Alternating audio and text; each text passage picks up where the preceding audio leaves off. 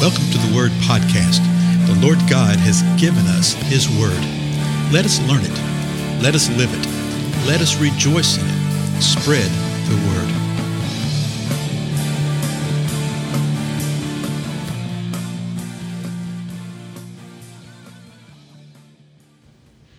Blessings, everybody. This is Dale. Thank you so much for joining with me today on the Word Podcast. We continue in the book of Acts. We're in the 12th chapter in the middle of a story, an amazing story. And you remember what happened? Herod the king had begun to mistreat the church, to persecute the church. He'd actually killed James, the brother of John, put him to death with a sword. Now, this is James, the brother of John. When we get further along in the story, maybe even today we'll see it. There's another James who was the brother of Jesus. Okay, but this is James, the brother of John. And so Herod saw that this pleased the Jews so much that he had Peter arrested. But he was going to keep him arrested, keep him in prison until after the days of the Feast of Unleavened Bread, Passover. And then he's going to bring him out, parade him around the people, and likely even kill him in the same way that he had done James. But we saw that the Lord expedited Peter's release from prison. Not James, Peter's release from prison. He did it by an angel. And the Lord sent the angel. And the interesting things about the angel had to roust Peter up. Peter was asleep. And they walked past the guards, which apparently had been knocked out or were blinded or whatever. They didn't know what had happened. The angel led him all the way out of his cell. Then the gate to the prison opened by itself. He walked out. Chains had fallen off Peter by themselves. And then the angel walks him down to the next street and then disappears. And at that time, Peter came to himself, as verse 11 said. And this is what Peter said. Now I know for sure that the Lord has sent forth his angel and rescued me from the hand of Herod and from all that the Jewish people were expecting. He knew what was going to happen. He knew that the Jewish people, particularly the Jewish leadership, wanted him at least beaten, if not killed, as James had been. So he knew this. So what happens next? What does he do? Here he is a block away, and he comes to himself, at verse 12. And when he realized this, when he realized all of this, he says, he went to the house of Mary, the mother of John, who was also called Mark, where many were gathered together and were praying. So he goes to John Mark's mama's house. We've heard of John Mark before. You'll hear me a lot more about him in the book of Acts.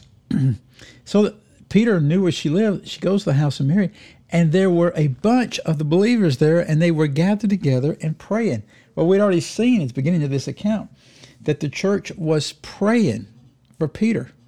They were praying for Peter. So this is likely what is being spoken of right here. They're praying for him. And now I want you to pay real close attention to what happens here. And I just want you to think of yourself. And I want you to think of us. How is it? What is our mindset when we pray? What is the attitude of our spirit and our heart when we pray? Do we pray with expectation? Do we pray with doubt? Do we really expect the Lord to do something? Watch this, verse 12. So he realized this. He went to the house of Mary, the mother of John, who was called Mark, where many were gathered together and were praying. Verse 13. When he knocked at the door of the gate, a servant girl named Rhoda came to answer. So apparently this is like a gated wall that comes into a yard kind of area. He knocks on the door of the gate. And a servant girl, her name's Rhoda, she's mentioned by name, that's always significant, she comes to answer. When she recognized Peter's voice, because of her joy, she did not open the gate, but ran in and announced that Peter was standing in front of the gate. So look what happened. She hears Peter's voice and she recognizes his voice, which means that she had been with him. She knew him well. She recognized the voice, likely of the one that they were praying for in the house. I believe they were. And she is just overcome with joy, so much so that she didn't open the gate, but she ran in the house and announced that Peter was outside in front of the gate. Well, here they are praying. They're praying for Peter to be released. They're praying for Peter's safety. Here comes a report that he's outside the gate right now. Well, what do you think the response to this fine, upstanding group of strong believers were? Verse 15, they said to her, "You're out of your mind." That's what they said to her. "You're out of your mind. You're crazy." Yes, we're praying. We're praying fervently. Remember, it said that it was described, fervent prayer by the church was made on his behalf. We're praying. We're praying for him to be released. Rhoda comes in, "Hey, he's outside the gate." Their response, "You're crazy. You're out of your mind." Oh my, do we not do the same thing? Oh, Lord, forgive us for that. But she kept on insisting that it was so. They kept saying, "It is his angel." So first of all, they tell her that she's crazy. You're out of your mind. And then they try to, what's the word I'm looking for? Justify. They try to explain it, try to rationalize it. And they rationalize it by saying, "Oh, it's just his angel." Well, in our Western mindset, we go, what in the world does that mean? It's just his angel. Well, the Jewish people believe that the angel that we all have with us, the scripture teaches us there's an angel there, that angel looks like us. That was their belief, that angel looks like us. And now they're going from "you're out of your mind" to now they're thinking, oh, they must have killed him, and now his angel is here. But Peter, now remember, she hadn't seen him. She had just heard him. Verse 16. But Peter continued knocking. And when they'd opened the door, they saw him and were amazed. I don't know why. I just find some humor in the midst of all this, because it is just so revelatory of us as humans, is it not? They finally decide to open the door because somebody's out there knocking on it. They open the door. They saw him. They're amazed.